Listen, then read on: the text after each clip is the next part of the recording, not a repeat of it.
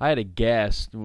We're no more than 7 months old as a church at this point, and we had a guest, and I was doing some follow-up with our guest in the middle of the week, and the guest told me something very interesting.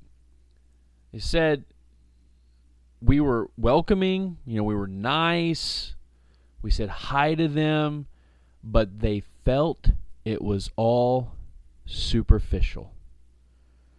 On this podcast, I want to ask a question.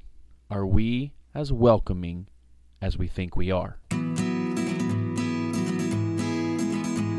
Hello, and welcome back to the Heritage Church Podclass.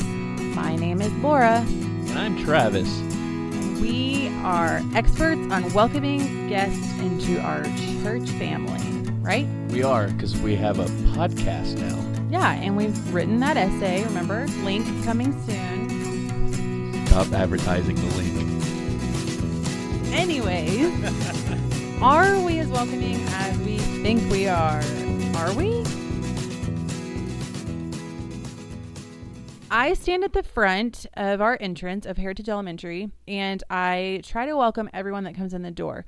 But now that I'm going over all these tips with you guys, I'm wondering, am I as welcoming as I think I am? If I have ever missed you or made you feel less than welcome, I really, really do want to know. Would you want to know? No, absolutely. Because, while we have this focus on guest, we also need to be welcoming to one another. And it begins with our church family, our community. And so asking that question as an individual, I think, is a really great place to begin. Are you as welcoming as you think you are? Yeah, and so, okay, let's recap. We have talked about where we sit matters, sit towards the front, in the middle. We've also talked about greeting people during fellowship time. That is, according to millions of surveys, that is the just most terrifying time as a guest, to be standing all alone. We've talked about that. So in this podcast, let's talk about extending our welcome beyond the worship or Sunday morning time. Wait, so we can be welcoming after class? I really hope so, because our welcoming is not just a project. It's not just a thing to do. It's about us, creating a culture and a climate and a community that really wants people to feel welcomed. So what are some things we can do after class? Like, what are you talking about? Give me an example. Well, a lot of the principles of before and right after worship apply here. Be on the lookout. Notice other people. I think that's the biggest one is, I know we have a lot of projects. We got cleanup. We got to get the trailer loaded. We got all these things going on, but people are more important than the chairs. Yeah, and this is something I have noticed. I help in the youth group class, and then I also run the welcome table. So I have a lot of areas that I should be cleaning after church.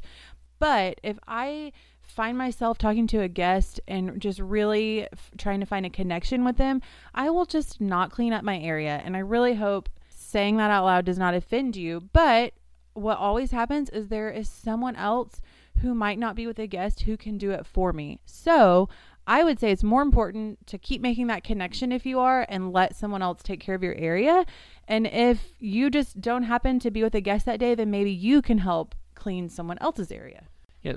So let's remember that we're often clueless, especially if we are fully invested and around and regular heritage members. We're clueless about what it's like to be new to this environment. So we have to notice people. We have to pay attention to that. And we're always going to choose people over projects. So looking out and paying attention is a great one. I'm going to go out on a limb and guess that you have been a member at a church that was in a church building with a worship center, maybe pews, maybe just chairs locked in place. But I'm going to say that you have probably stood around after church and talked to your friends and talked to guests, and you probably were able to stay as long as you wanted. But that's not really the case being in a cafeteria. So what do? We need to clean, and we need to talk to guests. Our guests are probably used to standing around also. What next? So, right, people over projects, and I'm the experts, right? We are giving you permission. I know you got chairs, you have trailer, you have this Journeyland area, you got a sweep. Trust us, we know there are many things that got to get done at a certain time, or we're paying for it. That's just the practicality of it. But you have permission to be with people over your project.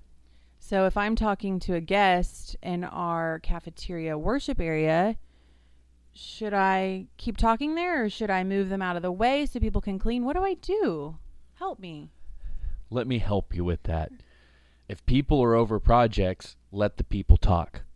If someone's in your way, let them talk.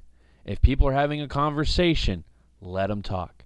If people are standing where you need to go and get a wall or whatever, let them talk. You know what? The principles of before can also be applied after. We can still show our temporary home at Heritage Elementary around. We can still show folks where things are and where things are held to give guests and give others a really good idea of this wonderful facility that we get to rent. Yeah, so you can give a tour because hopefully they're coming back, and so they'll want to know where things are. Invite them to lunch if you can. It does not have to be at your house or something fancy. Even just going to Dan's Pizza right around the corner has worked great for our family. And even if they say no, people want to be invited. Even if they say no, most of the time, they just want to know that someone noticed them and someone invited them.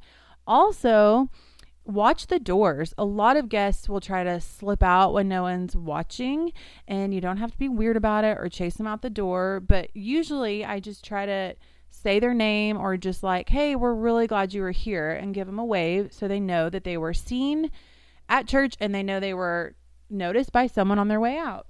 So a big obstacle of being more welcoming is us overcoming our own uncomfortableness. It's us realizing that, let's just continue to think about a guest, that our guest is more uncomfortable than we are approaching them, right? Because this is all new to them.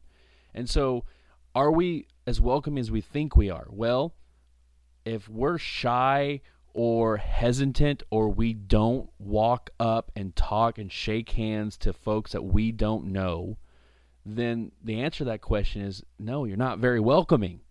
And so being aware of others and overcoming that uncomfortableness and knowing, you know what, this is our church home, and we want others to experience the love and the grace and the care that we experience in this church. I sometimes can get intimidated by people and not want to walk up to them, but you know what I do? I find a buddy. I'll grab Travis and say, hey, let's go meet these people together. If you are just too hesitant and you think welcoming is not your strength, find somebody to go with you and talk to people. There is strength in numbers. That's biblical. Wow. Yeah. Have you written essays? So many essays. So many essays.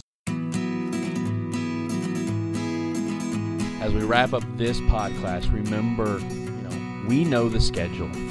We know the building. We know how things operate. We have typical this and that. And even our fellowship time, we know that.